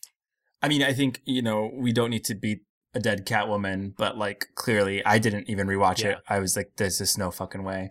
It truly. I rewatched it, and I will say this: I post Razzies, whenever Halle Berry is asked about it, she refuses to be negative about it, and I respect that. On a scale of 1 to 10, how would you rate the film Catwoman? You're asking me? Yes. 100. 100? I loved Catwoman. I really did. I hated cats going into that movie, and I came out of that movie with a cat. They gave me one of the cats from the movie, and now I'm a diehard cat lover. It's not her fault, and people shit on her so much about it. She looked fucking great, and she did the best she could, but it is a garbage movie. What else? I mean, I don't know. I think the movie Perfect Stranger is a bad movie. I think it's a classic. It's not, saying it's a movie is generous. I mean, it's a movie. The ending of it like invalidates everything you've seen. Right, before. it's a bonkers. I've never seen a movie so quickly be like, and nothing you have seen has mattered. Right, but I take personal umbrage though, because it's the perfect thing that encapsulates like movies being like, journalists lie to get whatever they want to get the story. It's like, there's no fucking way a journalist would like make up a name and start like, she's not Josie Grossi, okay? Like it makes no fucking sense. My other two big stinkers were the aforementioned Dark Tide, which I think I just called Dark Water a little bit ago. Sorry. Sorry, Mark Ruffalo. But Dark Tide is a really shitty shark attack movie that is another suspense film that lacks any sort of suspense at all. But like, I guess in the end is inoffensive in the fact that it's just like, I don't know, it exists. And right. But the other one, the one that I would give a 1-star review if I could is 1995's Losing Isaiah, which I think is actually a very offensive film. Halle Berry plays a young drug addict who leaves her child, and the child is picked up by garbage men and brought to a hospital, and the nurse there, the white nurse there, played by Jessica Lange, decides to adopt the child, and then a couple years later, after Halle Berry has cleaned up, she decides she wants to fight for custody of this child. It is very much a white savior movie. It is a movie that is 100% on Jessica Lange's side. I understand Halle Berry was very early in her career, so I get why she took this role because it's a leading role, but also like, ugh. If you thought she was very good as a drug addict in Jungle Fever, this is the reverse of that. This movie's incredibly judgmental about that. And, you know, I think the only Jessica Lange even said, by the way, that she only took this movie because it was in a downturn in her career. She hadn't been cast in a really long time, and she knew this movie was fucked from the beginning because it didn't even have an ending. So like, people know, they are aware, and it's just frustrating that Hollywood would push this narrative. The one positive, the net positive in this movie is Samuel Jackson is maybe the most fair character. He plays Halle Berry's lawyer, and he delivers a speech in the courtroom where, like, you know, are you going to raise this kid with any sort of reference to the fact that he's black? Are you going to read him black authors? Are you going to let him listen to music by black people? And that stuff is maybe the most interesting part of the movie, and most of it's thrown away. But luckily, Samuel Jackson is such a good actor; he's able to give it the gravity I think it deserves for 5 minutes. So that's something. I really disliked Losing Isaiah. Directed by Stephen Gyllenhaal. He loves doing those type of movies. Ugh. Yeah, absolutely. Let's accentuate the positive and get out of here and do our 5-star reviews. I am just going to go ahead and put my foot down and say that my 5-star review for Halle Berry, iconic black actress, is in fact 1997's Baps. Okay? I'm gonna fucking do it. Okay? Listen, Baps is so funny and was made by people that knew exactly what they were doing for exactly who this movie was for. Visually, look at this movie. This movie looks incredible. The costumes by the iconic black costume designer Ruthie Carter, who would get her Oscar 10 billion years later for Black Panther. Who also clearly likes working with Halle Berry because she shows up so many times throughout these films, but also, unfortunately, is the costume designer on Kidnap. Oh my God. Well, she called her Good Judy up and said, "Hey, hon, I got a movie I'm making." But absolutely, we also see her all over the Spike Lee movies. I think this movie is, because when I think about it, it's like of her filmography, like the things that are going to stand the test of time and that have standed the test of time is Baps. You know, like I could talk about how much I really liked Frankie and Alice and, you know, Things We Lost in the Fire, but like realistically, out in the culture in the world, when they started playing Baps after Drag Race, I was like, I'm sitting the fuck down and watching because it's so good. And I think Halle, you know, I don't think she often or enough gets the chance to do comedy. In this movie, she gets to play comedy, but also, like you mentioned earlier in the rewind, there is heart there. She knows this woman.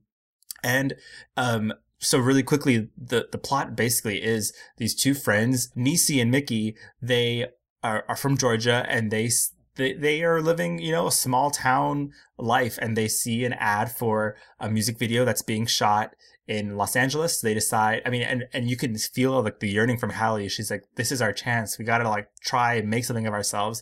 Her and the two boyfriends, their biggest thing is like, they don't want anything in life. She wants something for her life. Even though PS, I think her boyfriend literally invented Uber in this movie. Yes. Like literally. His big scheme is car hailing services. So they decide to go to LA and audition for this music video. They don't get it, but someone else sees them and hires them to take care of Martin Landau, who is this aging, ailing old man who has a bunch of money. It's very kind of like fish out of water story. Them dealing with the butler.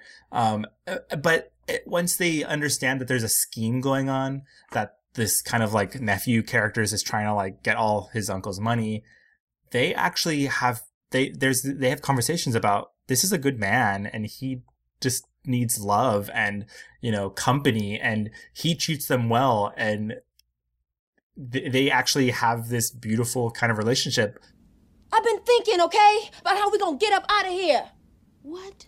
Don't act like you don't know, Mickey. The guilt of what we doing. Now that old man down there is a nice old man, and he ain't got nothing around him but people trying to use him like you and me. I know. Why you think I got up and left? We should have been done got up and left. There is a lot of layers on it. And so I think like it is easy to like look at it and be like, oh, stereotypes and, you know, it's, you know, is it the best portrayal of whatever? I mean, I think it's a celebration of Black culture. I think Halle is really funny. I think her co-star, Natalie Desselle. She's so funny. So good. They look great. It's just like a fun movie. It moves lightning quick. But it never, you know, even for like the, I just love how Black it is also. Like, I don't think they're ever, punished for who they are, even though when people kind of like give them like ugly looks and stares, they're the life of the party and you want to be their friends.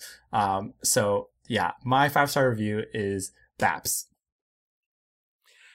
Real quick before we move off of Baps, I do want to say one of the other things that really impresses me about that movie is the scheme, the quote unquote scheme that you talked about, is it dissolves like halfway through the film, and I love that like they realize, as you said, you know, they have that conversation about this is a good man, but I think a lesser film would let that plot line carry over into the third act. And this movie's like, we've got other things to do. And yeah. I really appreciate that, because that's a breath of fresh air in films that are normally very, very structured, you know? And like I said, right. I sort of, in a way, and I didn't mean it as a negative, but you know, it is a Black female Dumb and Dumber, but it's got a lot more heart than that, and it's a lot less conventional than something like that. Well, I think also like this movie, when you think hard, I mean, it's about these Black women who would never have been given the opportunity to succeed. In the end, they are entrepreneurs. They want to start the first restaurant / hair salon. And as Black women from small town Georgia, they were never going to get that opportunity. And through their kindness to this very rich old white man, they're able to win him over, and they kind of are able to kind of cross this cultural divide. And I don't know, I just thought like, man, like this, it's not just for laughs, like it's meaningful. But again, it's very fucking funny. Yeah. Good pick. I mean, I think you've convinced me on a couple of things that maybe I was a little more on the fence on, but I'm gonna go in a very different direction, please. But I am gonna pick something that I think is not, you know, like I said, I'm not a Monsters Ball fan, so like I'm not, you know, yes, she deserved her award, but I think my favorite performance, my 5-star review for Halle Berry would be 2007's Things We Lost in the Fire. Oh, Gavin, yes, yeah. Gavin. As I mentioned, it's a film directed by Susan Bier, a Danish filmmaker, and this is a director she really connected with, and I think it really shows in the film. She plays a character named Audrey Burke, who is dealing with the loss of her husband Brian, played by David Duchovny. They've been married for 11 years, and he is killed in an attempt to break up a domestic disturbance. They have 2 children together, a 10-year-old daughter and a 6-year-old son. At the same time, he's been friends with this man named Jerry Sunborn since they were in 2nd grade. He's his best friend. Jerry Sunborn has not had the easiest life. He is a heroin addict. Halle Berry her character Audrey has always sort of resented their friendship because she saw Jerry as somebody who was dragging Brian down. But in a way, she also loves Jerry because he was her husband's best friend. So she decides to invite him to move into a room adjacent to their garage, which they'd recently been restoring because it burned down in a fire, hence the name Things We Lost in the Fire. The titular fire. The titular fire, not Halle Berry. And there starts to develop a relationship there as she processes her grief. He starts to fill in the role of her departed husband. with the kids, with the next door neighbor, which is also a relationship I was not expecting and I really liked. He sort of takes over this friendship with John Carroll Lynch, which is funny because John Carroll Lynch is also the serial killer in Gothica. But spooky ooky. I really liked this. It's a small film. It's a quiet film. It's tender. I think it does some interesting things that I'd never seen on film before in terms of grief.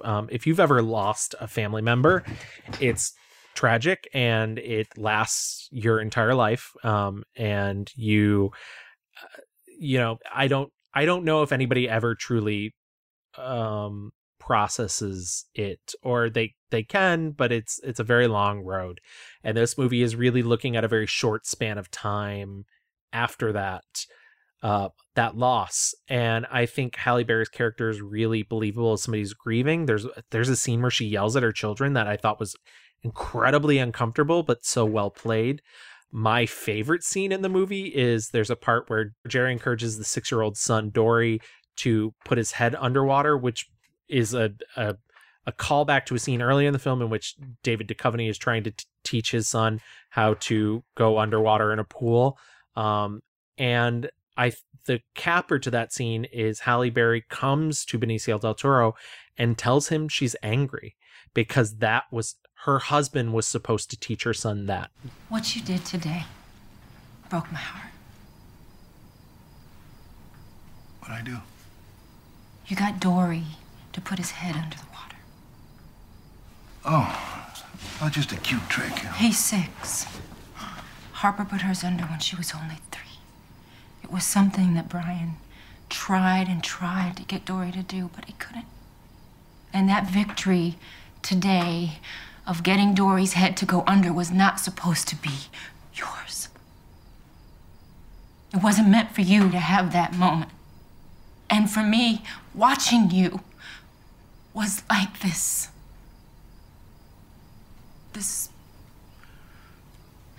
I'm sorry. I think you don't see that enough in movies in terms of how grief is processed, that it comes out in these small myriad ways and they fester and they hurt and they're painful for you and they're painful for other people. I don't see this movie as a tearjerker. There's a scene I absolutely bawled at where Jerry invites a friend of his from the 12-step program to come to dinner. And she starts asking what I think in any other film they would be like, these are inappropriate questions. How dare you get out of my house? But I think the way it is handled in the movie is what she's doing is she's attempting to remind Halle Berry of the small moments, the things that people take for granted, especially after somebody dies. And it's really, really beautiful and very emotional and deep. And I think Halle Berry's able to connect to a place that isn't easy at all. Yeah. And just I really ended up liking this film a lot. It got kind of middling reviews. I did see one review that gave the dreaded, "Oh, this is Oscar bait." I don't think most Oscar bait, quote unquote Oscar baity films handle their subject in such a tender way. So I don't know. Maybe I'm at odds with some of the reviewers. I mean, I think it majorly got good reviews. It just went sort of underseen. Yeah. But I yeah. totally agree. I love this movie. I thought it was so tender. I think she's so good. As I said, you know, she's a great mom character. Benicio del Toro is also kind of fucking on another level in this movie, though. He's so good here as well. I think the way that they handle, you know, drug use here, along with the grief, that scene you mentioned, it's so good at the dinner table. Yeah, I totally agree. Yeah, I think in lesser hands, stuff would have went a little more generic. I don't think the movie gets enough credit for not really being generic, and that's I don't know, that it really impressed me. But like I said, a completely different world than Babs, right? Obviously. Yeah, and the one thing I love about Things We Lost in the Fire, though, is like the movie, they have this relationship, but it's not like a romantic thing. They're kind of just like grieving together, and you know, finding each other, and you know, at the end, it doesn't really like end with like this tidy bow or anything. It's just kind of like, God, how do we keep living after awful things happen. It's so good. Were there any other films that particularly tickled your fancy? I don't know. I literally was gonna talk about Things We Lost in the Fire, so I'm glad you did. Funny. Yeah, I also think Frankie and Alice, her performance in it is breathtaking. 100%, and I think she's really the highlight in that movie. And once again, I'm certainly not trying to take away from it by saying that it is a little more Hollywoody, which is funny because it's a film shot in fucking Canada and it wasn't really made by the Hollywood establishment. But I think it to me felt a little more towards what you would consider awards bait, but I think her performance is. It is. Yeah. This movie is more awards bait. I mean, but she produced it, and you can tell that she loved this role, and with good reason. The scenes where she's kind of transforming into these characters and she's seeing herself. I mean, really quickly, the movie is about this woman who has multiple personality disorder, and she's working with Stellan Skarsgård to figure out what the fuck's going on. And it's just that kind of pulling back the layers of trauma, and how this woman is going to eventually have to live as a woman with mental disorder. Nobody ever cared about Frankie except for Mama, Mr. Pete.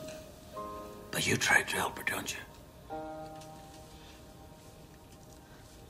When I can. What stops you? May I ask who I'm speaking with? Well, you never end a sentence with a preposition, Doctor. Isn't that what we were taught in school? She is stellar. She truly is like this supernova of energy and is able to play. And also, I think the movie I was so worried. I was like, oh my God, a white man's going to come and be the whole point of the trauma. And he is, right, but not in the way that you think he might be. And I was very happy about that. But also it is like, again, there's layers to this performance and to this story. And Frankie and Alice is very good. And she has, and as you mentioned, like she has some really great scene partners in that movie. I think her acting chemistry with Stellan Skarsgård is really great. And then, she has these scenes with her mom played by Felicia Rashad. Yes. And Jen. It's one of those things where it's just like, why doesn't Felicia Rashad do more? Mm-hmm. So yeah. But yeah, I really liked that one as well. And we talked about Boomerang earlier, and Boomerang, once again, really great. And I think we sort of said our piece about that. And I would highly recommend watching Boomerang. Because who knows when we'll talk about this ever again. I will say Cloud Atlas surprised me in a very fucking weird way. I was ready to hate this movie, and then I ended up just like losing my shit at the end of it. And I was like, is this actually a movie about the moment we're in now? Like, what is the ocean but a bunch of droplets? And I lost it. It's very fucking long. And it's probably not for everyone, but it moved me. It moved me. I like it for the most part. I think some of the questioning, I get the whole thing that they're playing multiple characters throughout. Do I need Halle Berry to play an Asian man? No, thank you. Right. So like I saw it in the theater and I really enjoyed it. It gave me, when I saw it. So it's almost like proto Sense8 type stuff that the Wachowskis were trying to go for. And you know what? Those big ideas that, love never dies and we are all of the people and we're at the best when we're helping each other. It's just like, I don't know, maybe it's just because of, all the protests and things that are happening right now. But it's if you have 3 hours ish to kill, I recommend, trying to sit through Cloud Atlas. It's gorgeous. It's a gorgeous movie. Well, before we move into our fast forward, let's get into our mixed reviews review. Yes. My 1-star review was 2001's Swordfish. And my 1-star review was 2017's Kidnap. My 5-star review was 1997's Baps. And my 5-star review was 2007's Things We Lost in the Fire. Let's get into that fast forward, Gavin.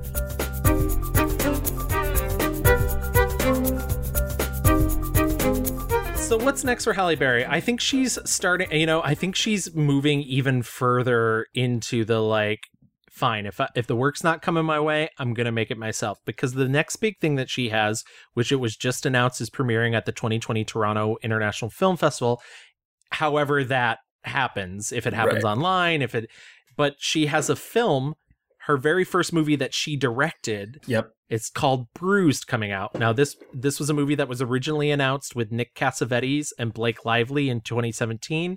Halle Berry took it over in 2018, cast herself. And it is a film where she plays a disgraced MMA fighter. It's the reverse Rocky story, where she's like an older MMA fighter and she has to face a young up-and-comer. Yeah. And then she's also a mom. What's wild is that Blake Lively was originally cast in this movie. And Blake Lively, who I don't know if I have much to say about her as an actress. She's fine. But she is considerably younger than Halle. And I just love that Halle's like, yeah, I still fucking got it. I can play this role. Who the fuck cares? Yeah, exactly. Halle has been afforded a couple chances to do badass woman. And I think the X-Men movies failed her to actually deliver on that promise.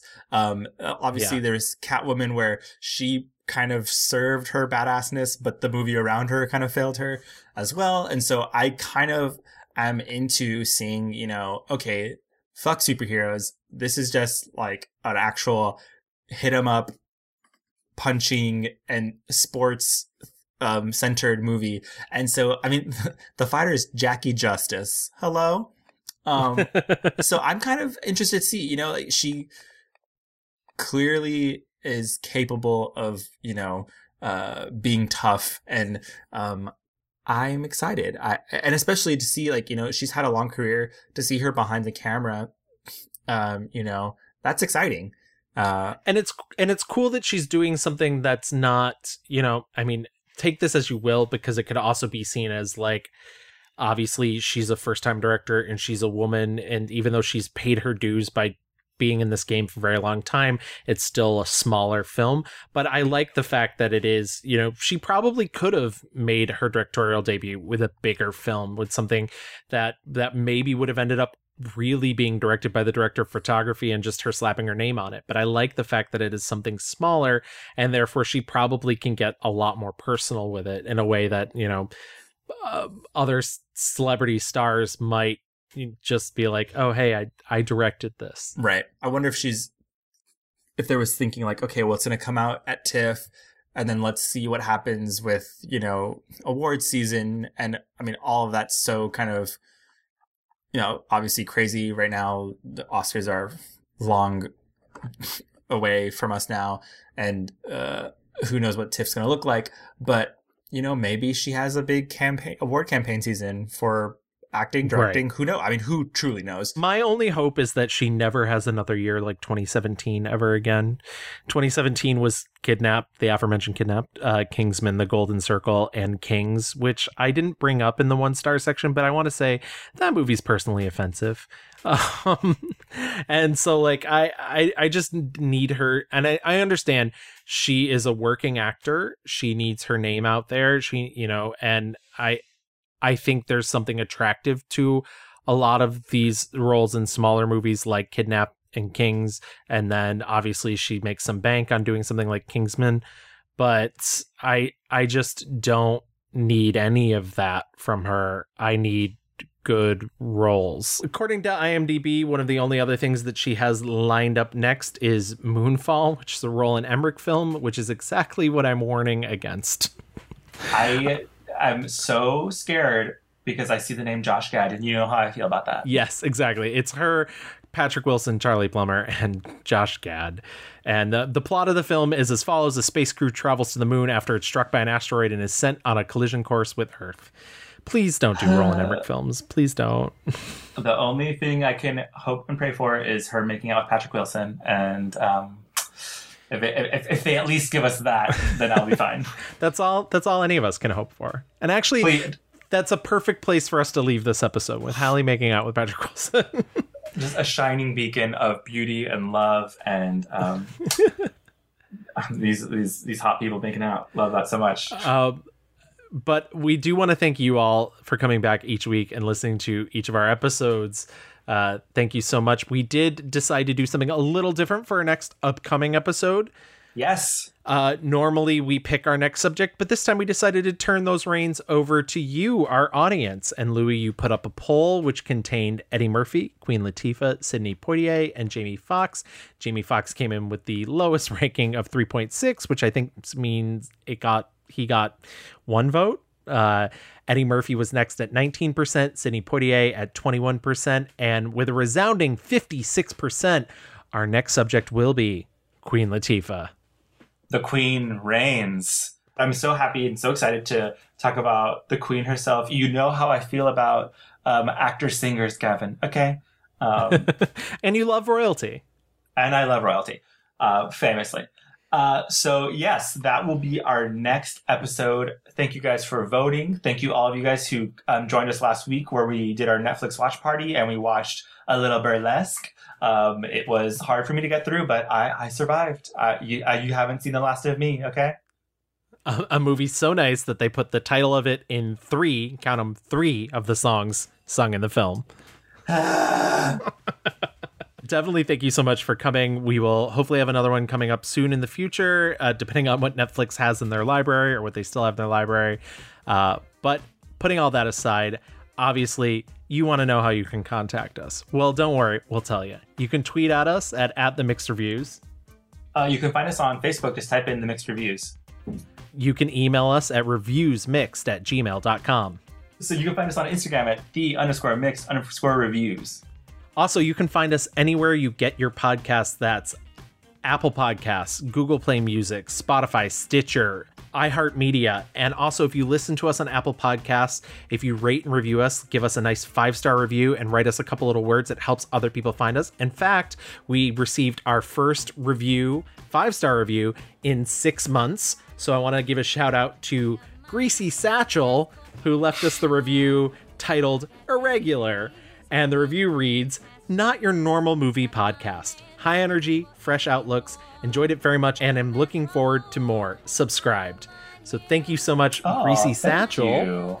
I am a regular. I've been working on that, though, taking my fiber. But, we do what we can. But please do leave us a 5-star and a rating if you listen to us on Apple Music, because honestly, it helps other people find us. And we want to be everybody's favorite cinema studies course. Hello. Hi. We're professionals. So once again, thank you all so much. We couldn't do this without you. The long nights of research and the gathering of the clips and everything. We do it all for you. So thank you for coming back week after week. And thanks. See you in 2. Bye. Bye-bye. I've got rhythm. I've got music. I got my man.